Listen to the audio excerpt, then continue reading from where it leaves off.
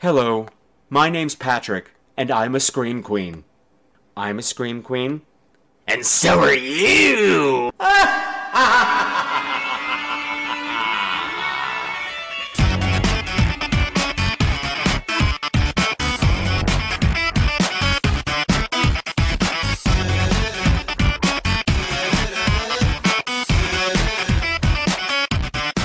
Hello again, my beautiful screamers, and welcome to another episode of Scream Queens, the podcast where horror gets bent. This is episode 151, and tonight we are going to be looking at the movie that made incest a part of your 7th grade summer reading curriculum for some fucked up reason. We're looking at the movie that made cookies a deadly weapon. That's right, we're going to be looking at the 1987 Schlockfest, Flowers in the Attic, by request of my very special guest, listener BEN SHER. And we're joined by super cool game designer BRYAN WILSON, who's got a very special prize for one of you. What might that prize be? Well, I'll give you a hint in this little trailer for his other thing that's not a thing yet, but it will be soon with your help. And I'm babbling already. I'm not a minute in, and I'm already babbling. Somebody make me a cocktail. Stat. Hi, I'm Sarah. And I'm Brian. We have a company called Galactic Sneeze. You might know us from games like SCHMOVIE-The, the hilarious game of made-up movies. And now we're making a new game, and it's full of hilarious adult content. It's called Spank the Yeti, the party game of questionable decisions. Ding! You just flip over 3 action cards, like Tongue Bathe, Milk, and Finger Bang, and 3 object cards, like a jar of expired mayonnaise, a coked-out unicorn, and Jeff Goldblum. Let's say it's Victor's turn. Yay! Spank the Yeti works a lot like the classic parlor game, F***, Marry, Kill. Victor must decide which of these he would tongue bathe, which he would milk, and which he would finger bang. The other players predict how they think Victor will answer. Players lock in their answers by placing their corresponding ABC cards face down in front of them. Then, each player takes a turn explaining why they made the predictions they did. I know what Victor would do. I think Victor would tongue bathe Jeff Goldblum, because I bet he's delicious. He'd probably milk the coked out unicorn to get all that sweet unicorn juice, and he would finger bang that warm jar of expired mayo. Okay, I think Victor would tongue bathe the coked out unicorn and milk Jeff Goldblum. Do you know how much Jeff Goldblum milk would go for on eBay? And clearly, you finger bang any mayo you get your hands on, expired or not. Now it's Victor's turn to reveal his answers. Okay guys, let me tell you what's up. I would definitely tongue bathe Jeff Goldblum, because I bet he would appreciate my particular attention to detail. I would milk the coked out unicorn because of the sparkles and the magic and the rainbows. And I would finger bang that naughty jar of expired mayonnaise. Players score points for each pairing they predicted correctly. So Brian gets 3 points, Sarah gets 1 point, and Victor gets the same number as whomever scored the most. 3. That's 15 points. I win. Whatever. Yeah, f*** you, Brian. We are super excited about Spank the Yeti, and we can't wait to get it out there. If it seems like a game that you'd enjoy playing, please back our Kickstarter.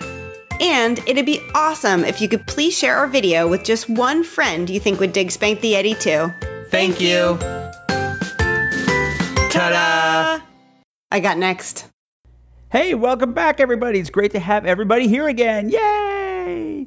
Now, for those of you who are new, my name is Patrick. I'm going to be your host for the next 90 minutes or so, and I will be your guide to the weird and wonderful and sometimes really awful world of horror, but as seen through my gay little eyes. Now, some of you are probably wondering, holy shit, Patrick, you got this episode out really quickly after the last one. Yeah, I did, because I'm really awesome that way, but also because my special guest, BRYAN WILSON, needs your help. And it's on a time crunch because his new game, Spank the Yeti, is on Kickstarter, and he's going to need your help to get this awesome game going. And as soon as I saw him play it, I said, I think my listeners can really shine through. Get yourself a copy, give him some money, go over to Kickstarter at his Kickstarter thing at spanktheyeti.com. And if you're wondering why, you'll find out soon, because we're going to be playing around when he joins us to talk about the movie. And we're going to be giving away a copy of his other game, SCHMOVIE. the game of made-up movies. That's right. One of you is going to win that. You can't win Spank the Yeti yet because it's not out. So just simmer down. I know. But hey. What's been going on in Scream Queen's headquarters since last we met? Honestly, not a hell of a lot. Things have been quiet. And that's okay. I don't mind that. I did want to say, though, something I forgot on the last episode, which is fine because it was running long anyway. I got to hang out with listener Vanessa for a night, and that was really great. We went to go see Gas Station Horror at the People's Improv Theater. Now, this is a group, they perform every month or so, and they take scenes from DVDs that they find, the really awful DVDs that you find at a gas station or at the bodega, things for like 99 cents, with cardboard cover. Did I have that cocktail from earlier? No, I didn't, so I have no excuse for not being able to form that word. Well, anyway, they do that, and they do a scene based on that, and they do very, very funny work. Although, I have to say, Vanessa and I went for their Friday the 13th show, since it was Friday the 13th and all. And they didn't do anything from any of the Friday the 13th, so I was a bit disappointed. But not that show, but the one previous that I went to, they made fun of Tourist Trap. And host JW, he was like, we're giving away a copy to someone, of Tourist Trap, whoever wants this piece of crap, because it's terrible. And I was just looking at him like, I have to kill you someday. Not today, because I want to see the show, but I'm going to kill you for that. And then they showed the cracker scene. The scene they had to base their scene off of was the cracker scene, which is my favorite goddamn scene in the movie. JW, you got no taste, but you know what? You're funny. And you're cute. So I'll let it slide. So that happened. So that was very exciting. Now, a couple of you have pointed out to me, hey, Patrick, it's podcast award season. What's going on? Are you nominated? No, I'm not. I did not submit myself this year. I did not ask anybody to campaign this year because I had a bug in my bonnet after what happened at the awards last year. If you don't remember, when they announced the LGBT podcast awards, they started making jokes about how they were all about flower arranging, and it went on forever, and it was embarrassing, and it got me mad. And then when they announced the awards this year, they said there was going to be a fee to register yourself, and I was pissed. Those two things together made me unhappy. However, Joey Buhucker, hi Joey, who was nominated, yay Joey, Cocktails and Creep Pups, is nominated to go vote for them right now, but, well, not right now, listen to the show first, then go vote for them. Anyway, he told me that it's under new management based on what happened last year, and that the fee is to keep the really corporate shows that always win from winning all the time. And I didn't know that at the time, but that's okay. I take a year off from it. That's cool. Because I need some time to reconnoiter my own life, and the last thing I need is to be whoring myself out on the internet any more than I already am. Did that come out right? Yeah, I guess it kind of did. I whore myself out on the internet in many, many ways, and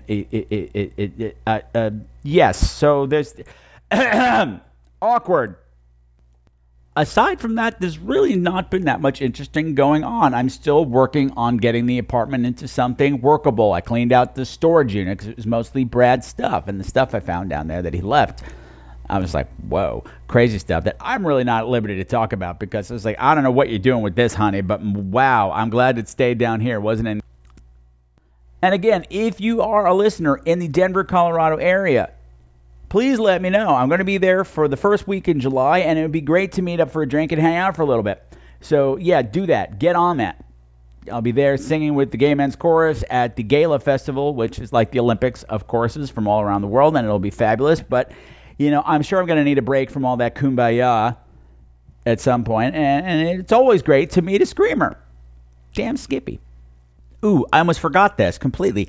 Last week, I went to see one of Hedda Lettuce's, world-famous drag queen Hedda Lettuce's, Thursday night movie classics at the Chelsea Bowtie Cinemas. Now, I've mentioned this before. She screens a classic movie from all different kinds of genres. She adds her commentary, and it's tons and tons and tons of fun. So I went with some of my friends from the New York City Gay Men's Chorus, and we saw Hush, Hush, Sweet Charlotte. Charlotte, don't you cry. And it's so fun to see these movies with a majority, with a gay, no, let me try that again. With an audience that is predominantly gay. They just love the whole cinema of it. They love the camp of it, respond appropriately, and you see things that you never noticed before. What did you notice this time? Well, this time it's just it had nothing to do with the audience. It just had something to do with me being really smart. In the middle of a movie, a Coke truck goes zooming across the screen for no reason. A Coca-Cola truck. Not a truck with cocaine in it, because that would be amazing. But no, that's not what happened. But I remember, I'm like, ooh, I did some research and I was right. Because I remembered that this is supposed to be the big reuniting of Joan Crawford and Bette Davis after whatever happened to Baby Jane, right? Right. But no, she started filming, Joan Crawford did. And then she's like, I don't feel well. Meh. And she faked getting sick to get out of her contract. Now, the poor director, nobody would take the role that she had. Nobody wanted to play this villainess. And he went through hell to finally get Olivia de Havilland to say yes, even though it was completely against her type, and she did not want to do the movie. The movie almost did not happen because Joan Crawford decided she didn't like Bette Davis picking on her. And as many of you know, Joan Crawford at this time was married to the president of Pepsi Cola, so all of her movies had ridiculously prominent placements of Pepsi products. What came to mind was one I talked about here on the show when I reviewed Straight Jacket.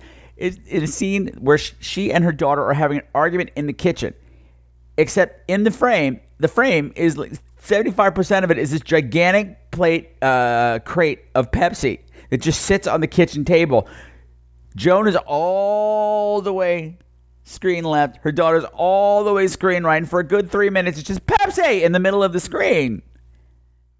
And so with that Coke truck drove through, I said, I bet Joan Crawford just shit her pants just a little bit. Yeah, they had Coke machines installed in people's dressing rooms after she quit, just to say a fuck you to her, and it's tons of fun. It's not a great movie. It's nowhere near as fun as What I Have in Baby Jane, but it's got some lovely camp moments. You vile lying bitch, because it's all dripping with fake southernness, and I enjoyed it. It's a good time. Chelsea Classics with head of lettuce. If you're in New York on a Thursday night, you should go. It's only like $10. What a bargain. I really don't have anything else to say. So rather than, no. I'm going to say one more thing. I saw a movie last night. I saw the new Belgian movie called Cub, or Velp, W-E-L-P, depending. And it's the story of a Cub Scout trip that goes very, very, very wrong when they run into a feral boy with a thirst for blood. I'm not sure if I liked it.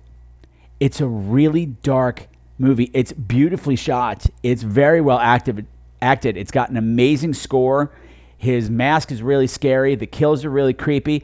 But there's a cruelty level to it that I'm not sure it earned.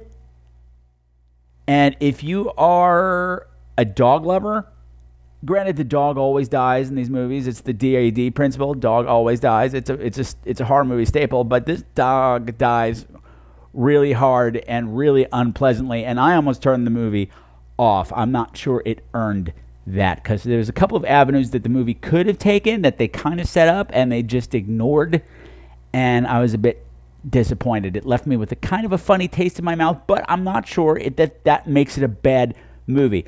So why don't you check out Cub and let me know what you thought on the voicemail line or through emails. The information will be coming at the end of the show, because I don't feel like repeating myself 99,000 times, goddammit, because I got these great guests who are just chomping at the bit to play a game with me. And what was fun, well, we're going to play a round of Brian's game, Spank the Yeti, right? But here's the thing. First I played with Ben, then I played with Brian. Now I want to play with you. So you're going to be playing along at home, and if you win the game, you'll win the game.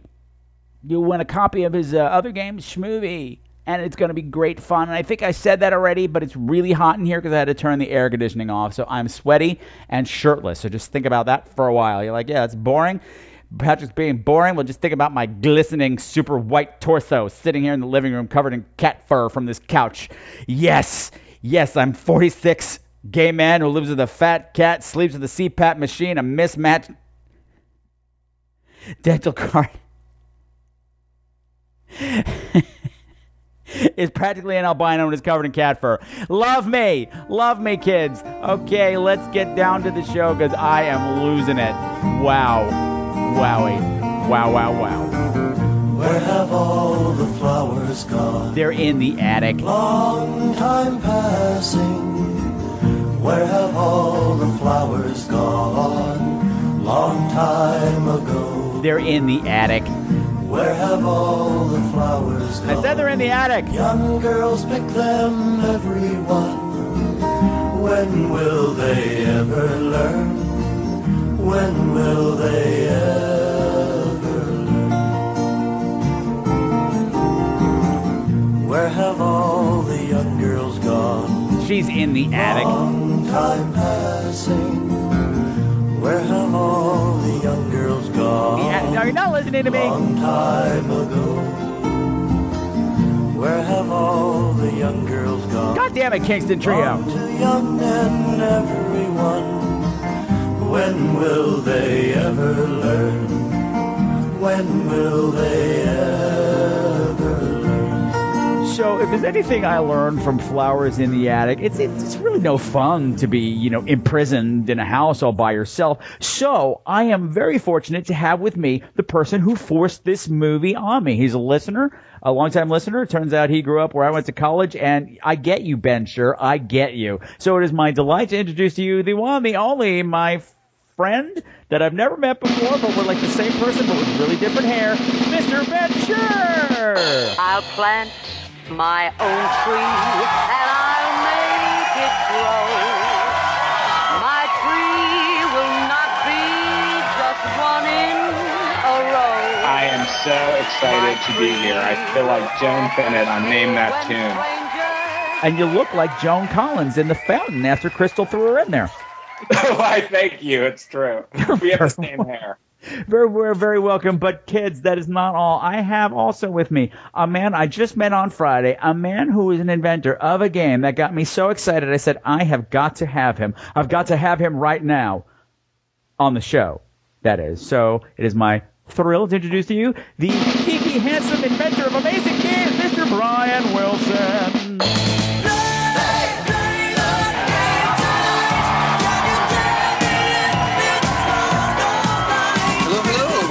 Having me. Oh, it's my pleasure, Brian. I'm just disappointed you're not the one from the Beach Boys. Do you get that a lot? I have to tell you that is the first time I have heard that today. Just today. Okay. Yeah. I find there's an age gap. Anyone who is, I don't know, I don't want to date you, but I would say anyone that's 35. You're a married man, Bryan Wilson. You cannot date me. Anyone who's 35 or older, upon hearing my name, that is generally the very first thing they say. Okay, so I'm good. So good. So I fell into my age grouping. Perfect. Can I tell you a story about Bryan Wilson? Please. It was stupid. A friend of mine loves Bryan Wilson for some reason. Got tickets to see him at, let's say, what, I can't think of any of the damn concert halls now. Doesn't matter. One of the funky concert halls in New York. He couldn't go. So he's like, please take the ticket. Please take the ticket. I didn't want to go, so I went, and it was the worst thing I've ever seen. He just had no energy. And the best part was, he's like, I'm going to sing one of my favorite songs, and I think you're going to know it. I think you're going to like it. He sat down. He started plunking out with one finger. Twinkle, twinkle, little star. And people started singing along. He's like, no! No, this is my song. How I wonder, I can't. How much did you pay for these tickets? But you're not that Bryan Wilson. That is so disturbing. That's exactly what I would expect. Oh my goodness. Yeah, he's not all there anymore. That's the. I have not seen him perform lately. But I didn't see him perform. I don't know what he was doing there. Man. Well, I'm glad you survived. Yeah, I left shortly after that. I'm like, I can't. I was recording it in my phone, and I was like, I can't. This is just terrible. And everyone's like, yeah, Bryan Wilson. I'm like, this, what? People love him. Excited? Sorry, Ben? People were excited about it? Oh, yeah, they were cheering and screaming. They're probably all high, too. I find people who are fans are mega fans. Yeah. There are very few people who just casually like him. Well, There you go. But you know what? Nobody just casually likes you, Bryan Wilson. It's a full-time job. It's like all in type thing. Because, Ben, I met Bryan on Friday. I went to go see my friend Mike Gregoric, who used to be my boss at the Jekyll and Hyde Club before it, went under.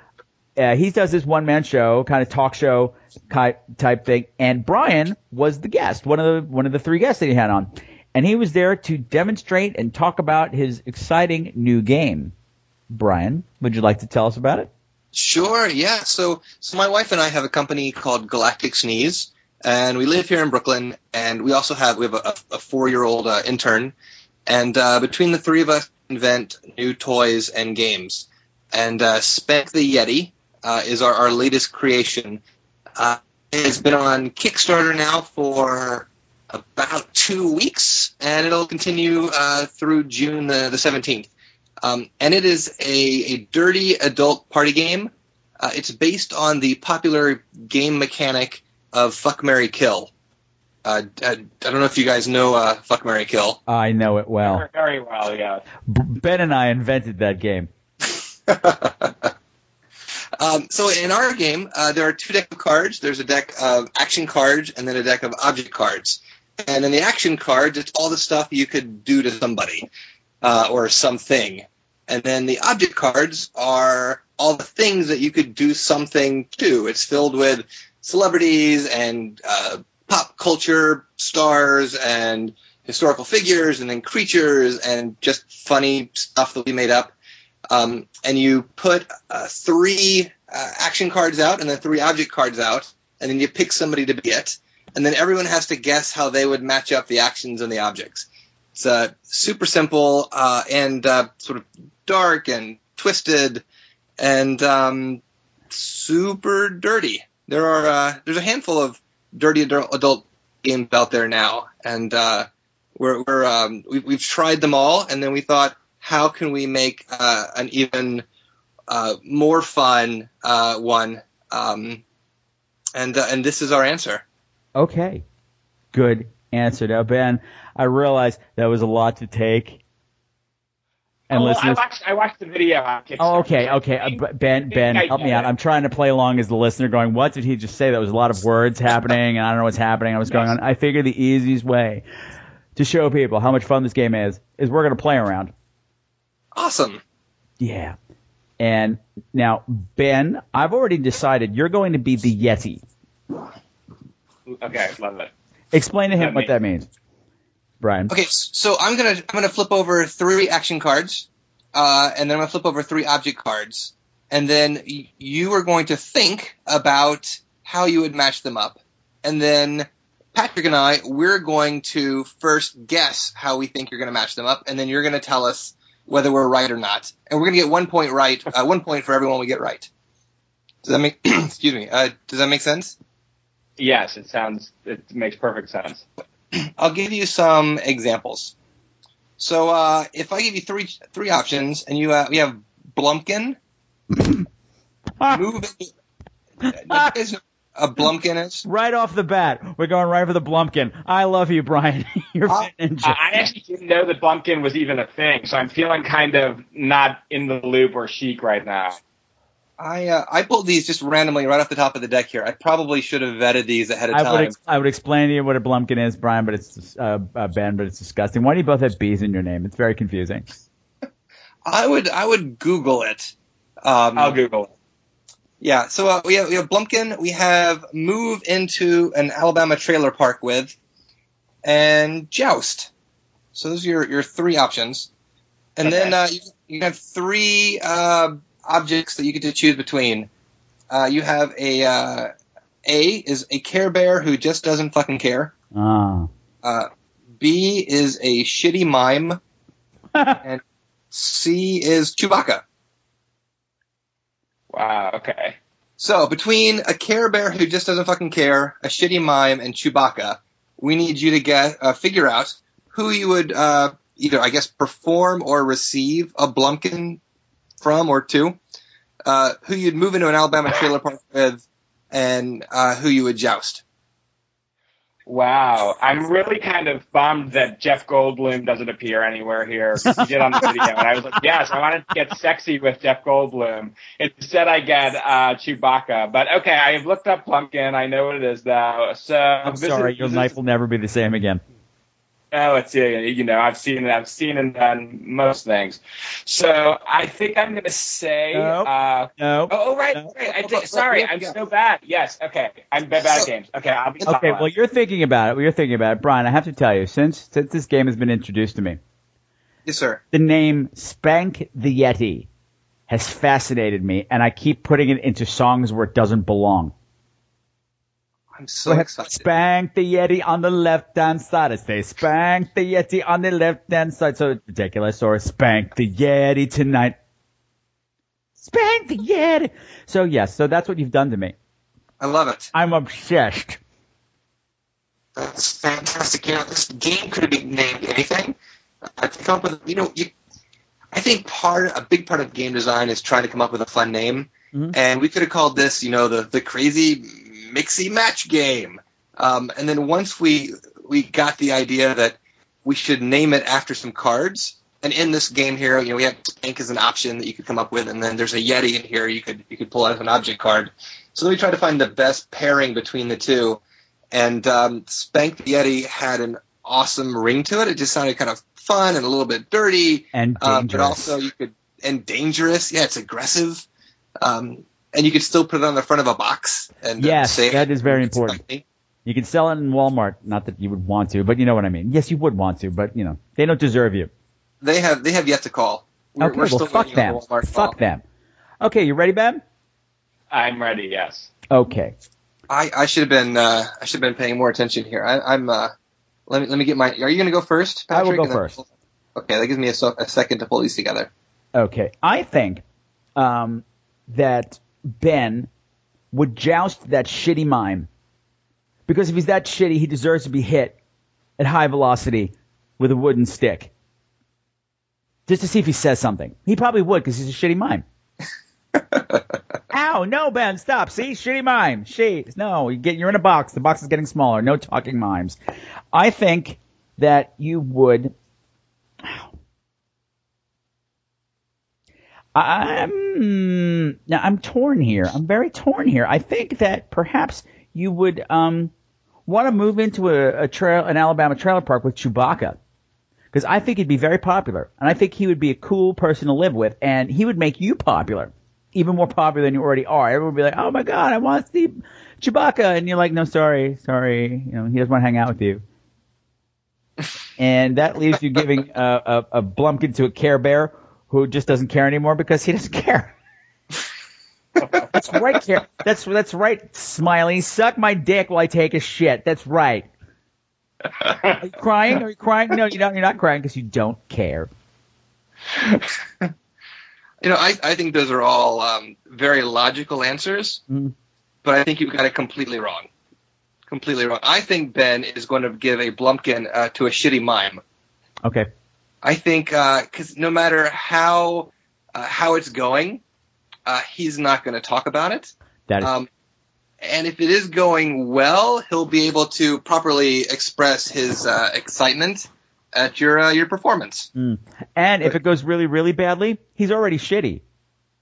You're right. There's already shit involved. That's we're right. halfway there already. You are winning. All right. So I think you're going to move into an Alabama trailer park with a Care Bear who just doesn't fucking care. You may not know this, but I'm actually from Alabama. Oh. And I have spent some time in trailer parks. And, there are some lovely trailers out there. And then there are some really horrible, shitty trailers out there. And I think a Care Bear who just doesn't fucking care isn't going to mind being in a horrible Alabama trailer park. He's it's not going to bother him. He's not going to be a downer. He's not going to be trying to bring you down. That's true. You can decorate it any way you like. You can turn it into a meth lab. You can burn it down. He won't care. He won't care. He won't care. He's not going to bitch about it. And the last thing you want to do is have someone there complaining the whole time about how horrible the trailer park is. It's true. I think jousting Chewbacca will just be completely fucking epic. That would be I think of all three options here, the one that you're going to be able to, add to your novel about your life, the one that they're going to put in the movie about your life is you jousting Chewbacca. All right. So am I supposed to say now what I decided? Yes, and explain. Yeah. And That's part of the explain. game. Okay. The fun of the game is explaining your answers.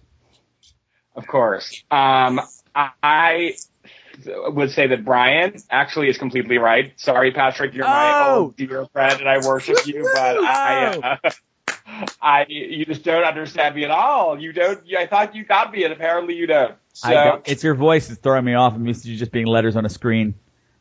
it's true. So I would give a Blumpkin to a shitty mime because I was like, well, at least it's human, right? Wow. Are those your standards, Ben? Look what I'm dealing with here. Look at what my choices are. Well, I'll take you home. At least you're human. Okay. I would move into, and a shitty mime can be cute, like just because they're a shitty mime doesn't mean that they're not. How can you tell them to white face? I know. Well, white face is not a turn on for me at all, but this is the decision I made. Don't judge my choices. Okay, I can't argue.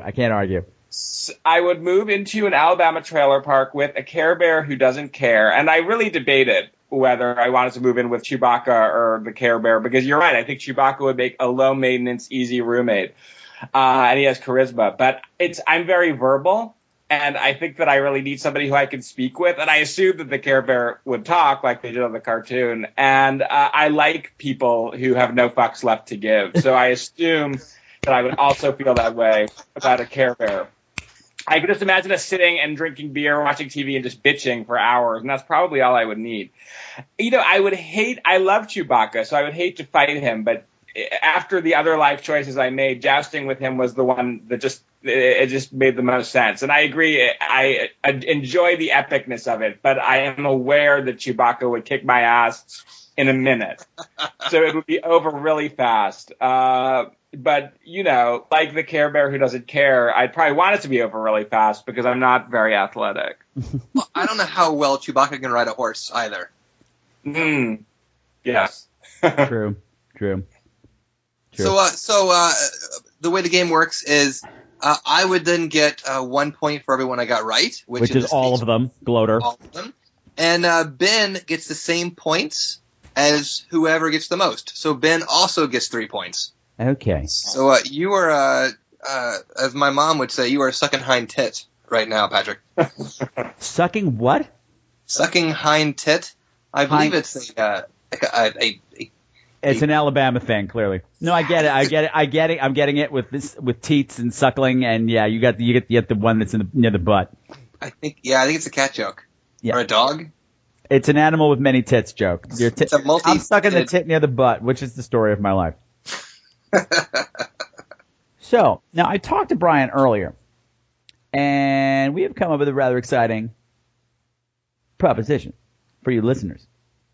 We are going to play kind of a round. Ben is going to pull another set of cards, which I am going to determine my answers for.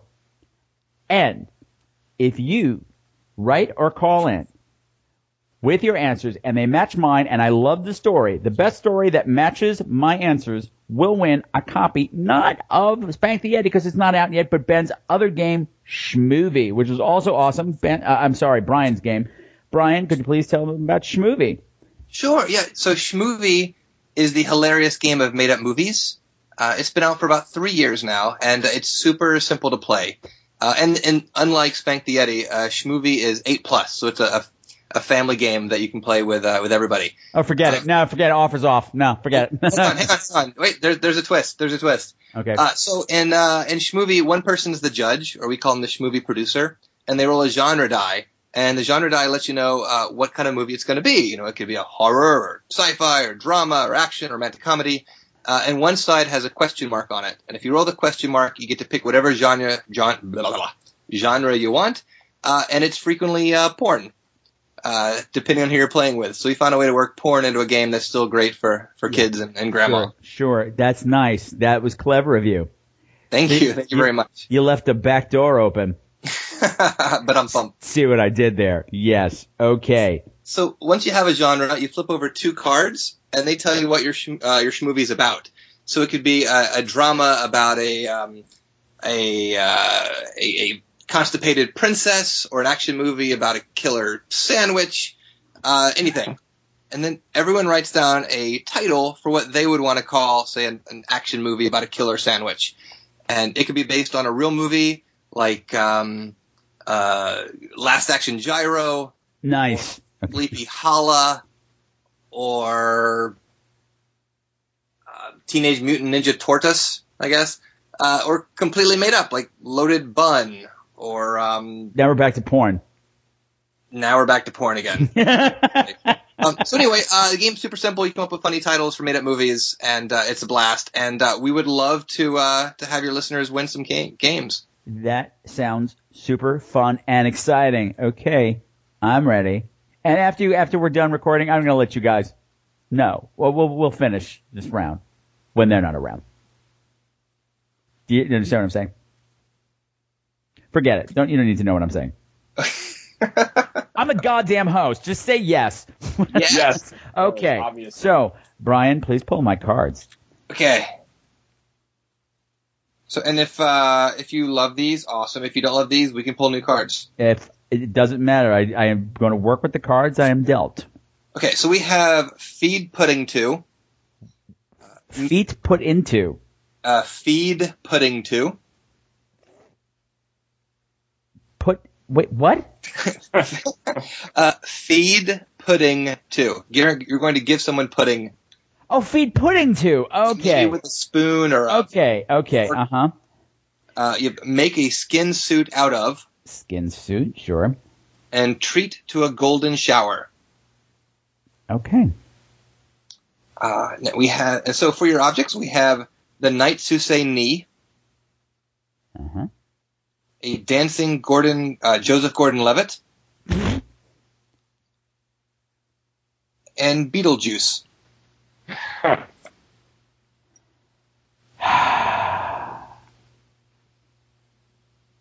Okay. You two talk amongst yourselves for a second while I figure out my answers. I feel like I know the answers to all of those. You know the answer to everything. For myself, I mean. I don't know about you. for you. Okay. Have you heard Patrick talking about pudding one way or the other, Ben? No. Yes, he has. Yes, he has.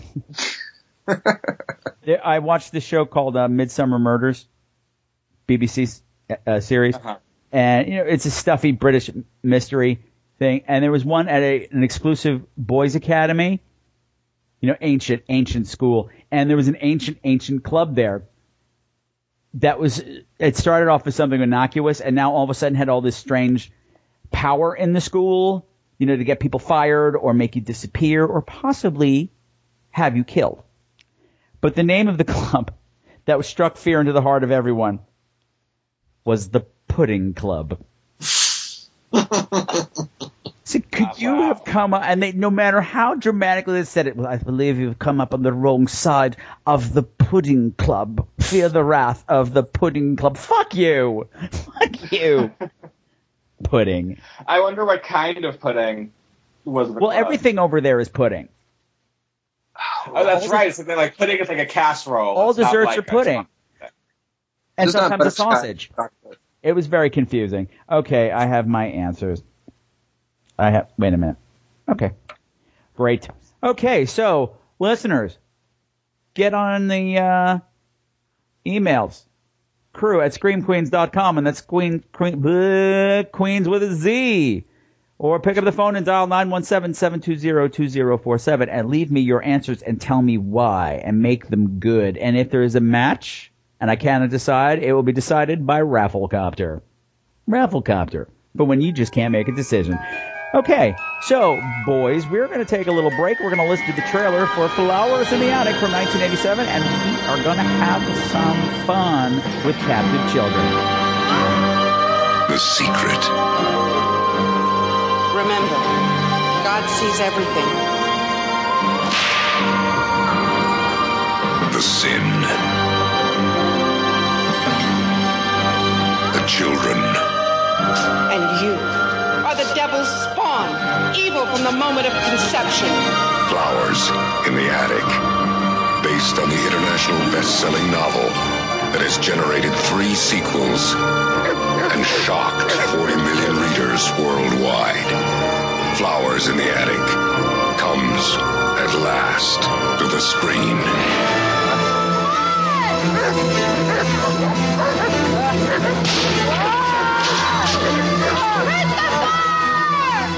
Now, the excursion into darkness begins.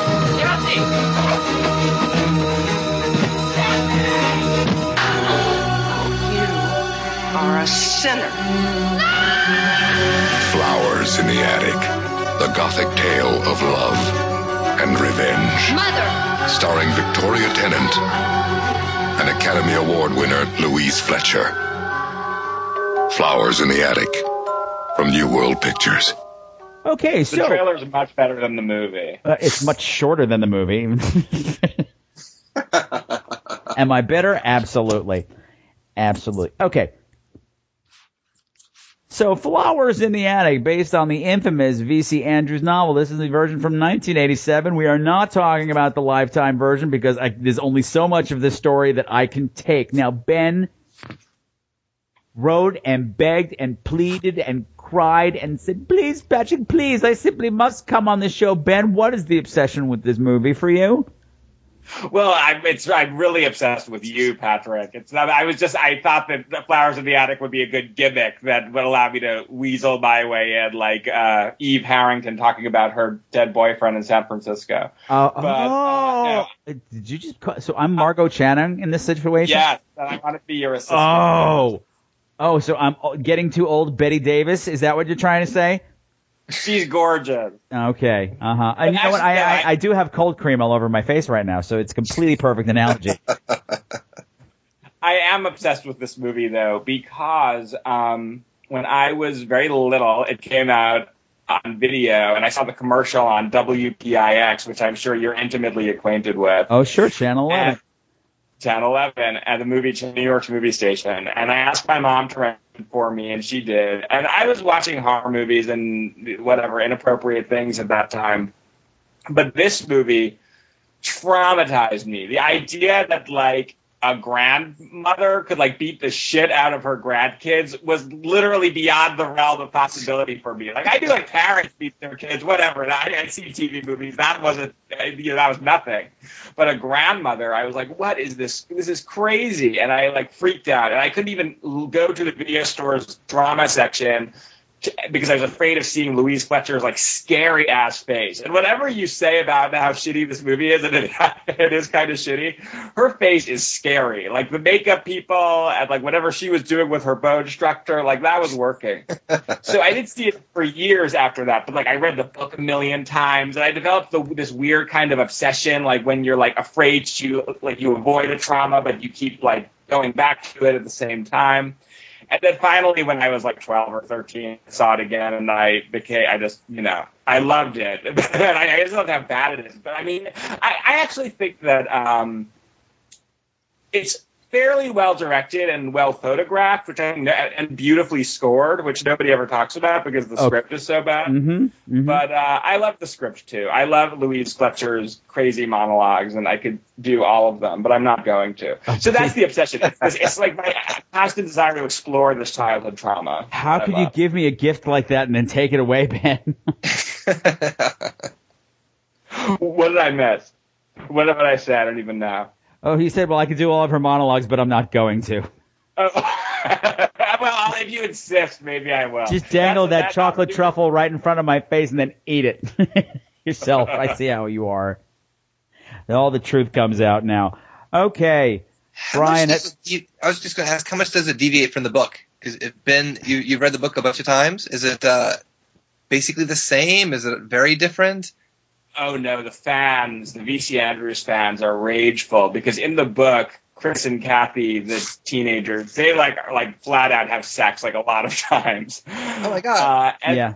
Well, the thing is, in the book, because I read the book a million times, too, I guess it's a gay thing. But you know what's weird? I read it when I was in like the 4th grade, and then by the time when I was in high school, it was all over the young adult section. So it would be like Judy Blume, The Hardy Boys, Nancy Drew, Flowers in the Attic. I'm like, these things don't go together. This is a fuck. The thing is, what struck me with the big difference between the movie and the book is that the book, they're there for years. They grow up in that attic. This movie seemed to just be maybe a couple of months. I had a really hard time. Is it like, I was guessing a year, 2 years maybe? I was trying to guess based on like their haircuts and stuff, but there's some continuity issues with the hair that made it kind of hard to tell. But it had to be at least 6 months, a year maybe. I imagined that it was a year. I'm going to guess it's a year because it was sunny and not green out when they got there, and it was sunny and green again when they left. Totally, yes. And there's a moment where they make a big deal out of it turning winter. Yes. Right. Because we have to put the flowers away. So sad. The paper flowers, not the real flowers. Those flowers are already put away. They've been brought to God. God has taken them. So if there's for some reason somebody out there who does not know the story, Brian, would you do the honor of giving like a 30-second description of the plot? 30 basic seconds. plot. Basic plot. There is a family of 4 kids and a mom. And when the father dies, they all go live with the grandma and the ailing grandpa because the mom has hatched the plan that if she can get them to write her back into the will, they will all be rich beyond their wildest dreams. However, grandpa can't know that the kids are there, so they all have to be hidden in the attic. Okay. Why can't grandpa know about the kids? Grandpa can't know about the kids because mom has had a secret affair, or she ran off and got married to her uncle, and had kids who grandma thinks are an abomination, and grandpa can't know about them. Okay. Excellent. Thank you. That was very well done. Good job. Good job, Brian. Thank you very much. You're doing very well. Brian was nervous before he came on. It was cute. It was cute. We don't bite here. Yeah, I have not seen this in a long time. I think I rented it when it came out on VHS and was just not impressed. The thing is, with the book and the movie, it's like nothing. It's not really a horror story. Nothing happens. I mean, yeah, these kids being in prison is a horrible thing, but the book is really more about the tedium that happens, and that is what leads to the incest, because their bodies are changing and there's no other outlet, and they don't know what they're doing, and they don't even know what they did was wrong. I have a hard time guessing how old they are in the movie because they could pass for early 20s. Yeah, they're like 30. Yeah,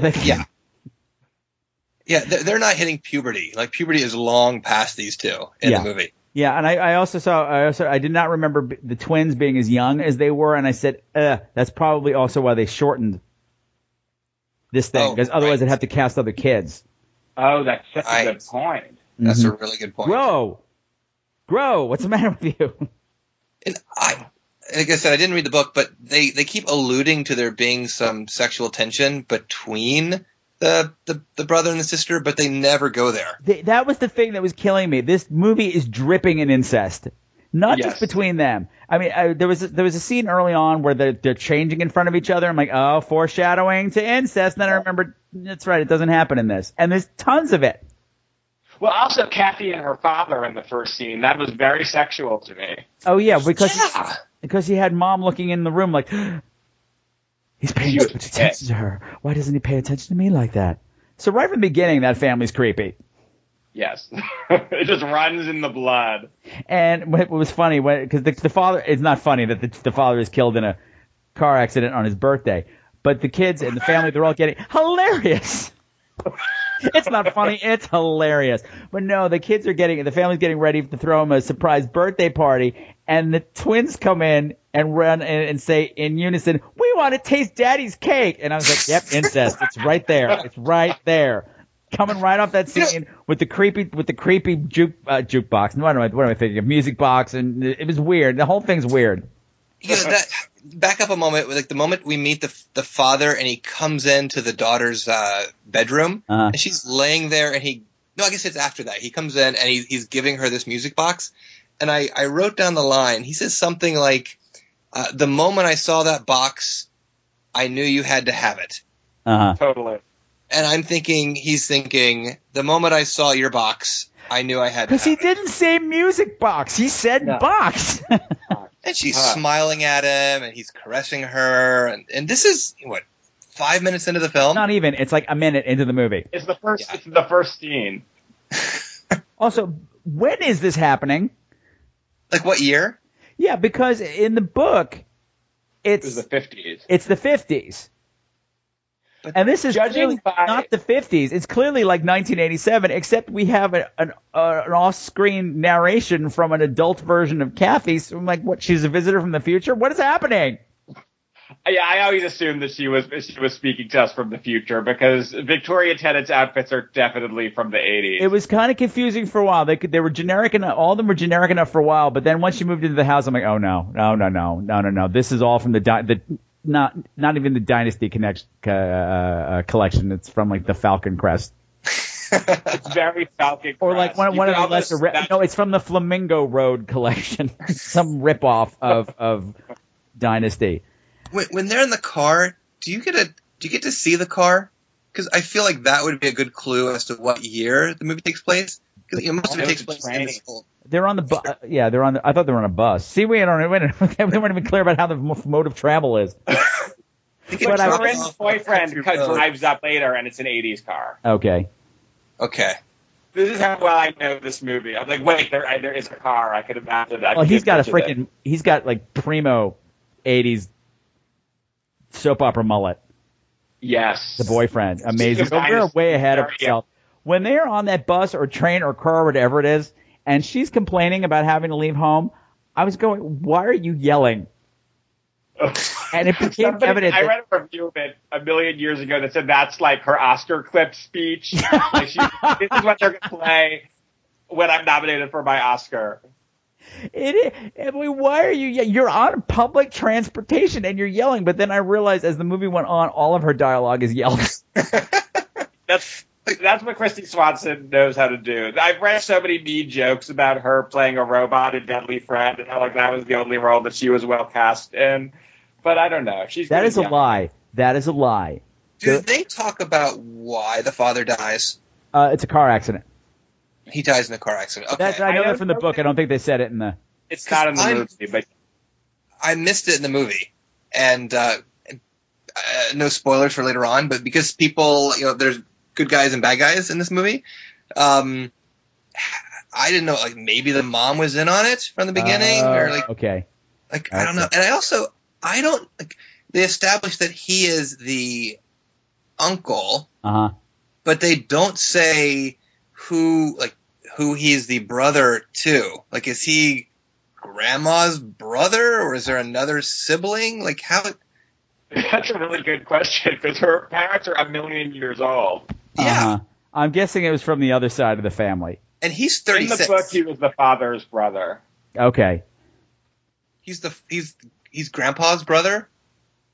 Yeah, there might have been some more complex situation how that came to be, but I think so. Yeah, because you're right, because he's ancient. He's like 112 years old. So yeah, and we know they make a big point to establish the age of the father because, like, the first setup there, she comes in and Kathy's all stressed out because she can't figure out how to line up 36 candles on a cake. Oh my God. Can we talk about that? Oh God. No, they established very early on that she's a troubled character because her entire conversation is, I don't know how to put 36 candles on a cake and how to line them up. And she's like really agitated about it. That's because she's a girl, and math is hard for girls. Don't you remember that Barbie? She taught us that math is hard. That must be it. And the brother totally gives her patriarchal bullshit about that, Absolutely. too. He's like, he totally mansplained that cake to her. Something that I noticed in that whole, like, twins talking about eating daddy's cake and all the running around. Tasting daddy's cake. Tasting. Is that, and I've seen this movie 1,000,000 times, but watching it now, I was like, Victoria Tennant hates these children. Like, she did before they moved to Virginia. Yeah. Like, this woman doesn't have a this is like what happened to like Mary Tyler Moore in Ordinary People if she had 4 children instead of just 2. Do people talk about how terrible the actors are for like the kids? Like, I didn't think the girl was as bad, but Corey, I think his name is maybe the worst actor. Granted, he's what, 6? But, if that, those were teeny kids. Yeah, I wasn't even convinced that he wanted to eat cake when he said something like, I want to eat the cake. For me, though, it kind of adds a level of effectiveness because I feel so bad for just kind of acting like that I get sad when he suffers in the movie. But I doubt that was the intention of the filmmakers. Okay, well, I mean, that's why you don't work with kids. They have no talent, except your 4.5-year-old intern. She's a fucking genius. She'd be like, get out of the way, give me that rat. Where's Fred? I'm not sharing a screen with a rat. Are you crazy? All the cookies are mine. Yeah, she'd be dead immediately. Yeah, she'd eat all the cookies and be gone. And Ellen Burstyn, Academy Award-winning actress. And I'm going to guess it's the direction. I mean, the acting is so flat all the way through. It has to be the direction because she has no levels. What do you mean, Louise Fletcher? I'm sorry, I confuse the two of them all the time. Eileen Brennan is the grandmother. It was just terrible. Louise Fletcher. Sorry, beautiful. I'm sorry. You are correct. Yeah, I mean, the most interesting thing about her was that she was this prim religious woman who still wore an incredible amount of blue eyeshadow and whore red lipstick.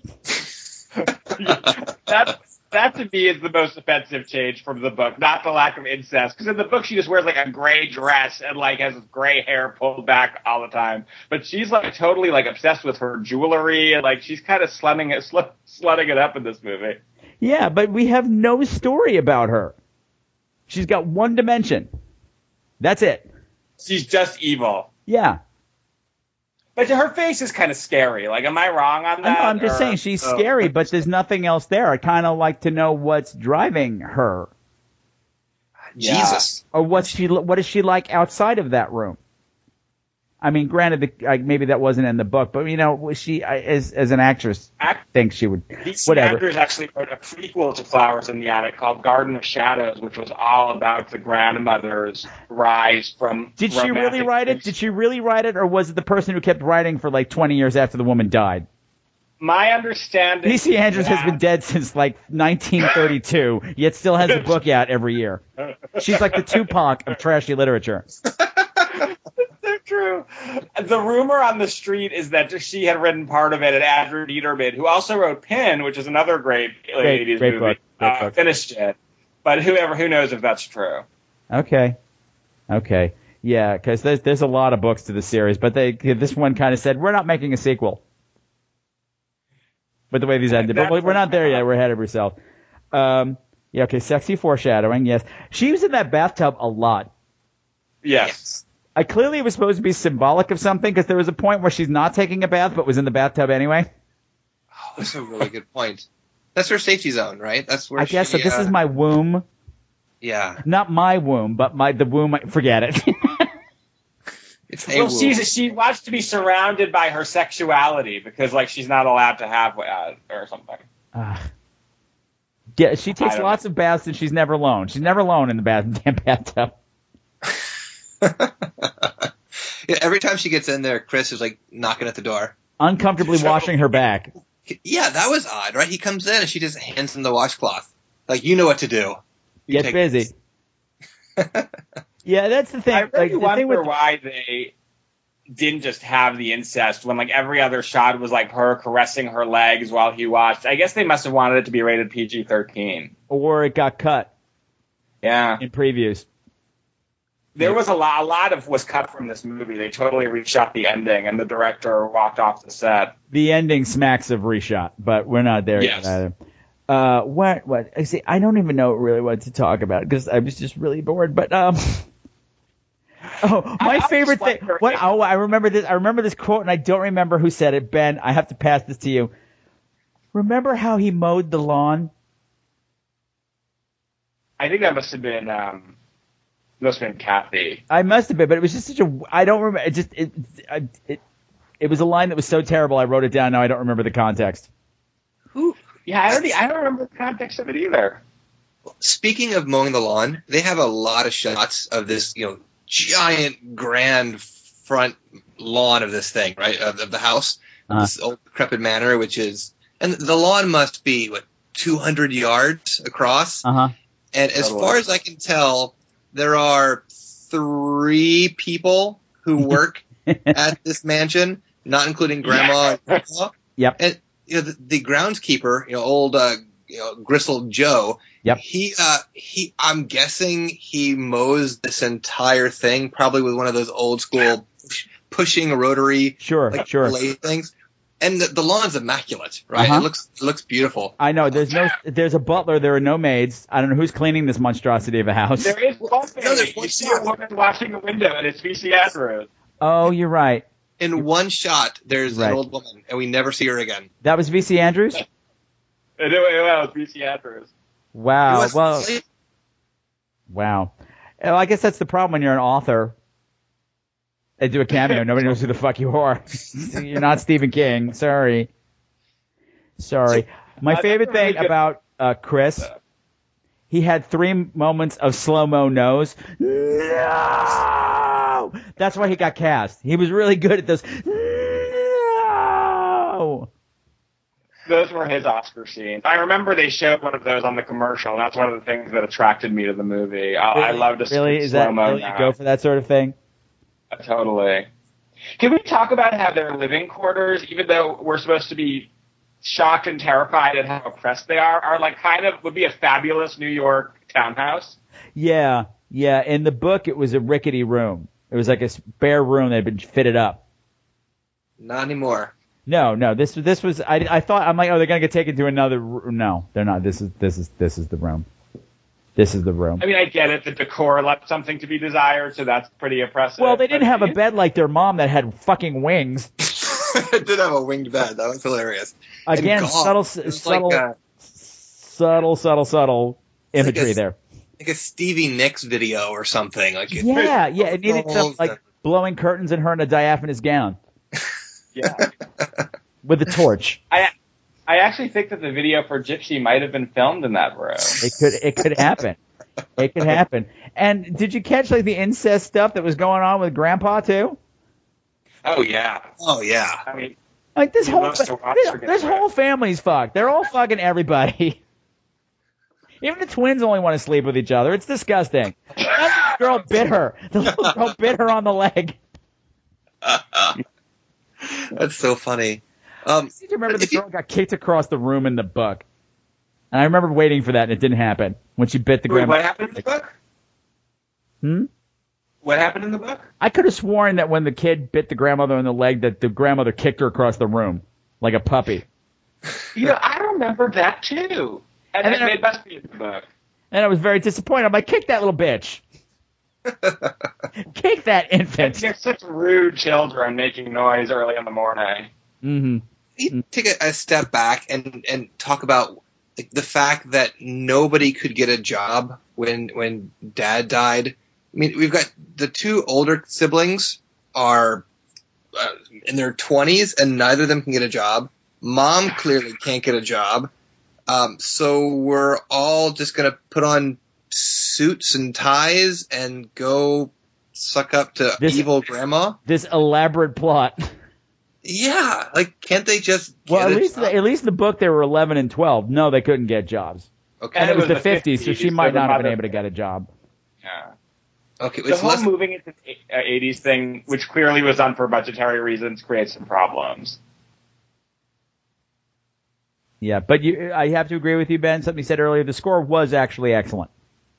Yeah, haunting. There's some choir singing in the background the whole time, and it's really spooky stuff. Yeah, I wish it was in a better movie.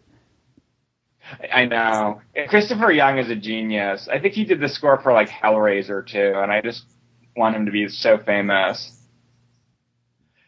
That's the sad thing when I watch this movie. I always feel like it could be it was really well shot. It had a really good score, and it kind of feels like I imagined the book feeling if only there were a different plot and dialogue. Yeah. Is the book slow? Because everyone moves in slow motion. The book is slow because it goes on forever, and it is just about this endless filling of time. Watching seasons come and seasons go, and well, I'll never have a summer when I'm 14 again. That kind of thing. So there's a lot of that, a lot of introspection that you don't get in here.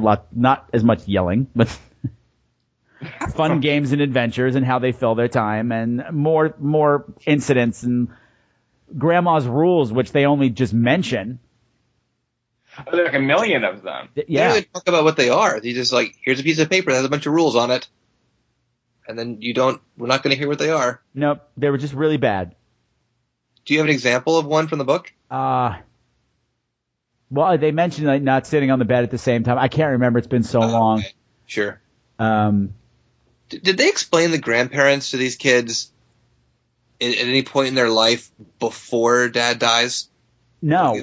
It doesn't seem. I'm guessing at some point, while the kids are, they're in middle school or elementary school and they're making a family tree, and they're like, "Hey, I wonder if Mom has any parents." Totally. It just never ever came up. Actually, your family tree will be very simple because it's pretty much just one branch with a lot of people on it.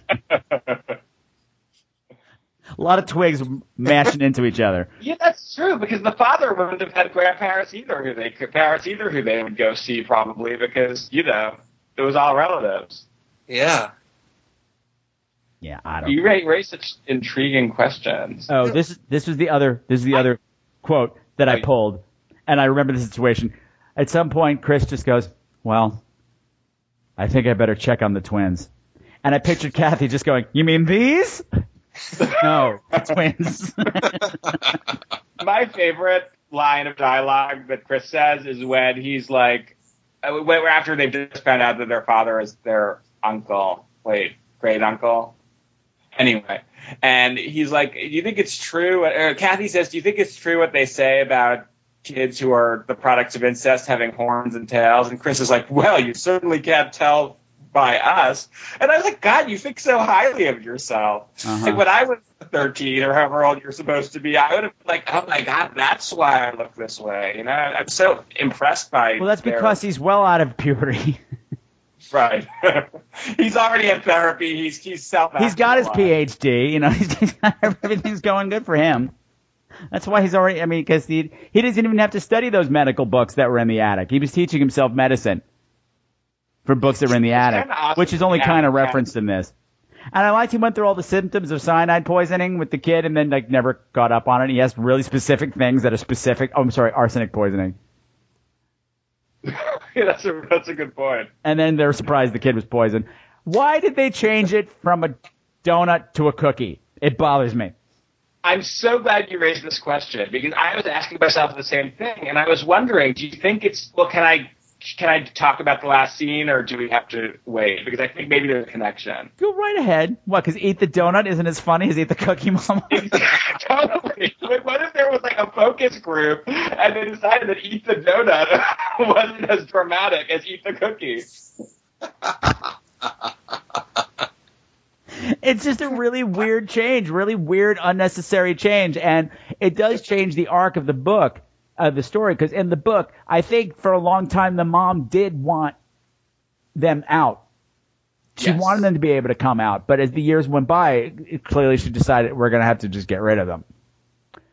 But those poison cookies started coming really soon. I wondered if this was a murder plot before those kids stepped foot in that house. Did you sense there was a period moment in the movie when, like, Victoria Tennant wanted to off them, or do you think she always did? Like, I always wondered, like, does the grandmother persuade her? Like, I always kind of wondered what the thought processes were behind that. Yeah, I don't know. I could just see, because in the book it was clear that, it was just running out of time. My life's going on. I have this opportunity. I think we're just going to have to make them disappear. They're an inconvenience now. Nobody's going to notice. They've been gone forever. But this is all very abrupt.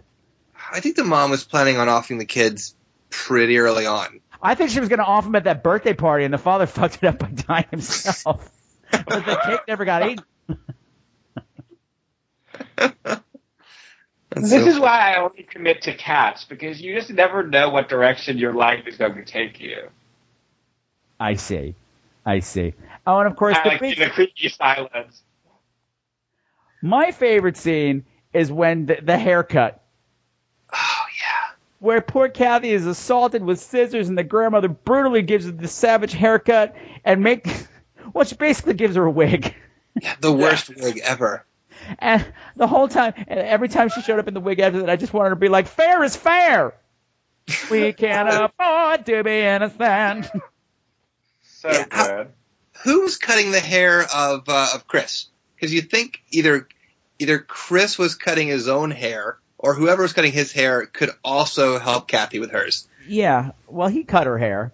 They were cutting, in the book, they were cutting each other's hair, and their clothes as they were growing were coming out of the attic. Because as the movie goes on, when they were escaping, like he's wearing some really fucked up Amish stirrup pants and stuff. Yeah, right. Yeah, that's why. That wasn't an 80s choice. That was stuff that supposedly had come from the attic. Yes, exactly. So one of my favorite scenes is, so along the way they sort of establish that Chris wants to be a doctor, or he had planned to be a doctor, or that was sort of his goal. So then when Corey, the little small brother, is super sick, and he's laying there, and he clearly hasn't eaten in a while, and they think he's going to die. And so Chris goes and he gets a rubber hose and a razor blade, and I think, okay, he's going to do some cool doctor shit here. He's going to do a blood transfusion or something. And what does he do? He slices his arm open and then just starts feeding his blood to Corey. Yeah, that was fucked up. I don't remember that in the book. Style. And Corey's totally into it. He's just like, oh yeah, sure. And he kind of bends over, just starts feeding on his brother. Yeah, I've never heard of that being an adequate cure for anything.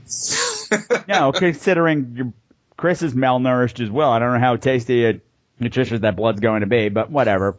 It's just another form of sex for those people. They're like, we've tried everything else. Let's go through this copy of The Joy of Kink that's in the attic, because the attic has everything and explore some new things. Ben, in the book, was their name Dresden? Yeah, no, it was Dollenganger, but they were Dollenganger, that's right. I knew it had something to do with dolls. Yes. But they were referred to as the Dresden Dolls by the society in their town. Okay. Because they're beautiful? They're perfect. They were the perfect family. Perfect, blonde, Aryan family. With a filthy secret. This could have been a really nice gothic story, as in innocence in this large house with a dirty secret, but they kind of loaded all the secrets right up front. Sure. That's a really good point, yeah. It might be better if they kind of discovered all the dirt. And I did enjoy that Grandma's big rule was no noise, yet everyone's screaming all the time. just yelling all the time. Well, they're yelling and they're wandering around the house, and they're wandering around the house and they're in the grandfather's room with him and they're screaming, and I'm just like, that really He's doesn't dead. He's dead. They walk in there and there's an old guy laying in the bed with his eyes closed, and Dr. Chris immediately just goes, oh, well, he's dead because his eyes are closed, and then they run over there and get. Poke him with a stick, Kathy. Poke him with a stick. You can tell he's breathing. He's clearly breathing there. He's not a very good doctor. He didn't get to the part about respiration yet. And you notice that any time that they snuck out of the house or out of their room to kind of go around the house, they didn't bring any sort of weapon with them. No. There's nothing that's going to keep them, and there seem to be a lot of pointy, sharp objects in the room. They use a screwdriver or a chisel or something to finally take the door off the hinges. They don't think to bring any of these weapons with them as they're. I think that's a problem from them having to cast the older kids so old. Because when you're 11 and 12, adults are the authority figure. You wouldn't even think of fighting back. Right. To a degree. That makes sense. It's unthinkable. But frickin' Chris came in like the 6'2" macho manly man. Yeah, he's captain of the football team. And, he's scared of Grandma. And, from the beginning. But he loves Mom. He really loves Mom. He loves her. Mom. He loves her. He loves her. He loves her. Because, like I said... He loves to clean the wounds on her back. Oh, gross. I forgot about that. I have to point out another sublimated incest scene that I noticed watching it this time that I never had before, which is so shockingly obvious. The scene where they're trying to escape in the kind of tour de force, quote-unquote, scene where they are on the roof, and they are moving they're trying to get the bars off the window. Before you know what they're doing, the camera kind of pans around the house, and you hear Chris saying, "Pull, Kathy, pull it, that's it." And they hear them both moaning, like, oh, pull it, that's it, Kathy. And I was like, holy shit, that is like over the top real. That is fantastic. I didn't catch that. You're a pig. That's because we're normal people, Brian. Ben is a pig. And we get the big conclusion. We realize Mom's getting married to another man, and these kids have been cut. You know, she's in the will, and she can't. If children are ever discovered, the inheritance will be taken away. So these kids have to disappear. And I think it's really great that you can find a whole house full of servants, or 2 or 3, depending, that are perfectly okay. Totally. With knocking off children. Totally. No problem at all. No problem at all. The guy digging the graves in the woods. No problem. Did you notice that in the dance, the fancy ball where Mom and that other fella are the new husband to be are dancing? Bart, she's wearing a backless dress. You'd think she would have these horrible scars all over her back from 6 months ago. Like she was, and I'm sure that's not the first time it's happened either. Yes. Oh man, that's right. The fucking whipping scene too. When Grandma pulled out, it's not a switch, it's not a belt, it's not a riding crop. It's like a fucking 6 foot, like 9 foot long whip, like circus tamer whip. Indiana Jones is hiding in the bag there. I was like, holy shit! I've never seen a whip like that in any movie ever. She would have to stand she would have to sit in another room to be able to hit her, just like to get the whole thing going. It was crazy. It was a crazy big whip. I'm like fixated with the idea of Louise Fletcher's character like going shopping for all this stuff. Like, did she go shopping for that dress that she always wears? Did she go shopping for the whip? Does she have relationships with the clerks in downtown Virginia? Sure. Oh, we found the perfect whip for you, Mrs. Whatever the hell your name is. Mrs. Grandmother. You can't buy that in an innocuous brown bag off of Amazon. Like, you had to buy that in person. No, because it wasn't even like a horse, like it was used for a horse or anything on a farm, nothing. Like, this was some fucked up, like sadomasochistic ass whip, and the internet didn't exist in 1987. What else does she have in that bag? I don't know. Ball gag. I don't know, Felix the cat. What do you got in there? And she has the servant bring it to her too. And that's all part of it. And I think just the crowning glory of this movie is the absolutely unintentionally hilarious finale. Look at us, Mother. How could you do this to us? Here, Mother, our wedding present to you. Stop it. Go on. Eat it! Eat the cookie! Well, that's become that is like the burning of Atlanta for a certain group of movie fans, the level of iconicity. It's the end of 2001. It's the whole thing, yes. Yes, exactly. And she's backing away from that cookie like it's on fire. Yeah, that escalates really quickly, right? She goes from, hey, Mommy, eat this cookie, to dead in, 4 seconds? Yeah, in one of those Deus Ex Machina endings. Oh, curse that veil. I never quite got that, how she hung herself on her veil. On her veil. I don't know. It should be attached to the back of her head, right? Yeah. And actually, Stevie Nicks connection. Did you notice she's kind of wearing Stevie Nicks boots? Like, maybe Stevie Nicks is a big influence for this character. Maybe. Thunder only happens when your kids are in the attic. And then, sort of the last shot there, we see Grandma with a black eye. I guess we didn't talk about how Grandma finally gets taken down. Yeah. Grandma in the last shot has got a black eye, just kind of looking out the window. No one, they're not going to arrest Grandma. or no one else is an accomplice. The kids just leave. They just walk out. Right. There's just everybody's like, well, this party sucks. We're going home. Well, the chocolate fountain's still running, so we're going to go over there. So. Let's bunny hop. Oh, wait, what, Patrick? Sorry. No, I just said the bunny hop. Let's do that. I always wondered if she was thinking, like, I'm going to get those fuckers, or if she was like, you know what, they've been through enough, let them go away. I don't know. I know. I always do. I always imagine things that aren't there. Yes, well, the book does not end that way. It doesn't? No, the kids escape. The mother does not die. I think they confront her and the kids escape. Yes. And there are many, many more novels about those kids after they leave the house. Oh. I think I stopped after If There Be Thorns when the mother came back. I just didn't care anymore. But because when they hung the mother, I'm like, well, I guess they're not doing any sequels. I know somebody who, when he saw this movie in the theater in 1987, cried out when they hung the mother because it meant there would be no sequel. I could see that going all Kathy Bates. That's cock-a-doodle! Exactly. That's exactly what it was. That's a lie. That's a lie. Exactly. I was happy to see her die just because I'm not a big Victoria Tennant fan. Never have been. And she's the real bad guy of this film. I think Grandma is, she's a twisted Bible beater. Yeah. And I think she's angry because she really thinks that the kids are, born to some incest. They're horrible creatures and should punish for their sins. Uh-huh. But I think she generally believes that. Yeah. And I applaud her. Because this whole religious thing ain't new for her. Yeah.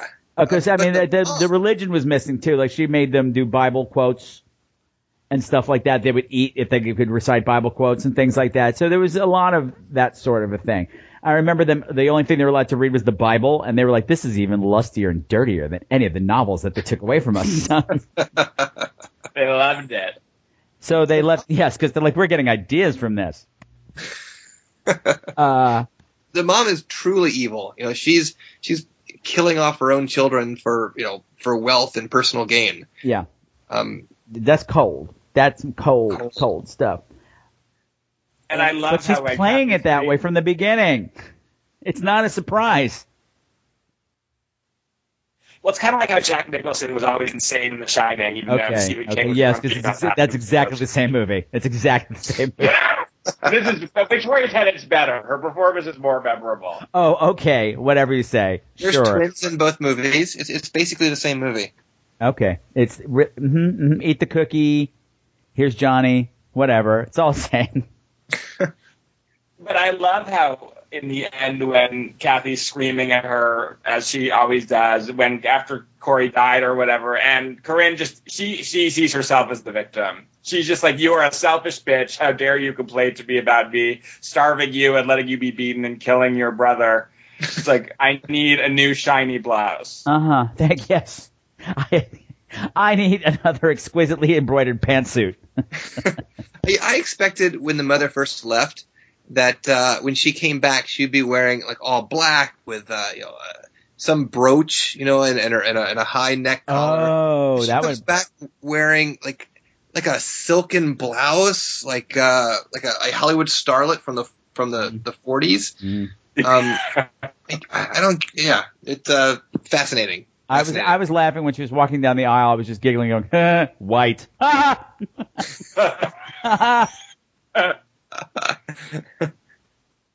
Nobody's buying that. Nobody's buying that. Okay, I think we've about done this. I'm going to do wrap up how we always wrap up this segment. Brian, your high point of the movie and your low point. Wow. I would have to. Wow, that's a great question. I have to give that some thought.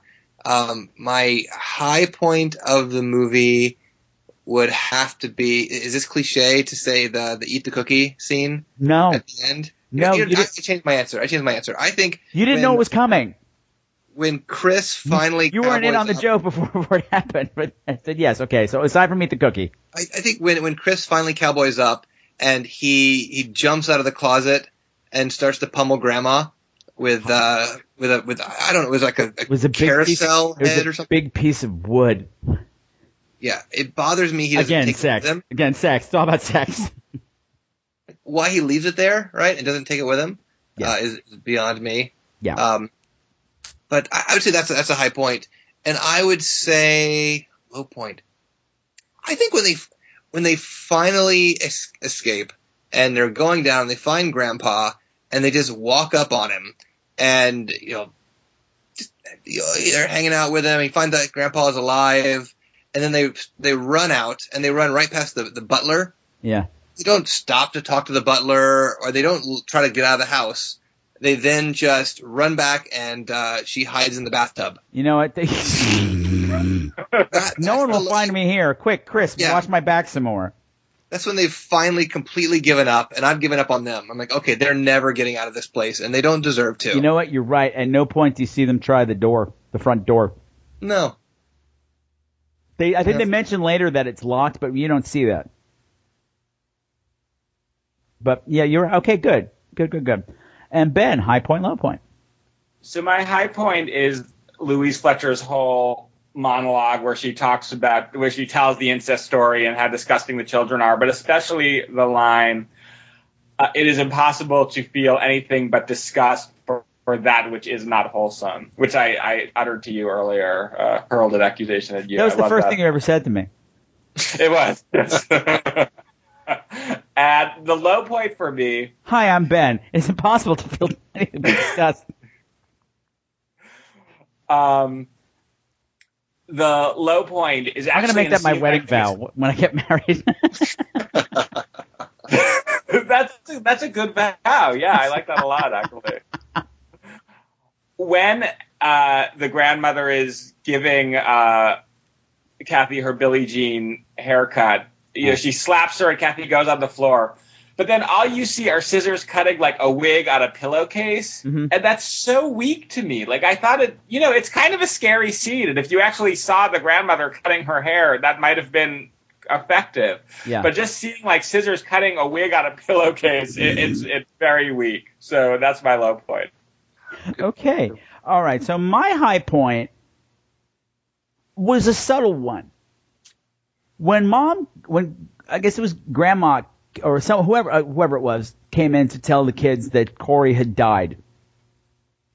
Chris's face did his best acting in the movie. Yes, totally. It was a nice, honest, simple reaction to it. Well, of course, what's her name? I just blanked her name. Christy Swanson is, doing like the guppy fish face and just eyes bugging in and out. I'm like, okay. But it was a nice, that was just a nice, subtle moment for me. I think the low point for me is, God, there's so many fucking low points. The movie is so tawdry.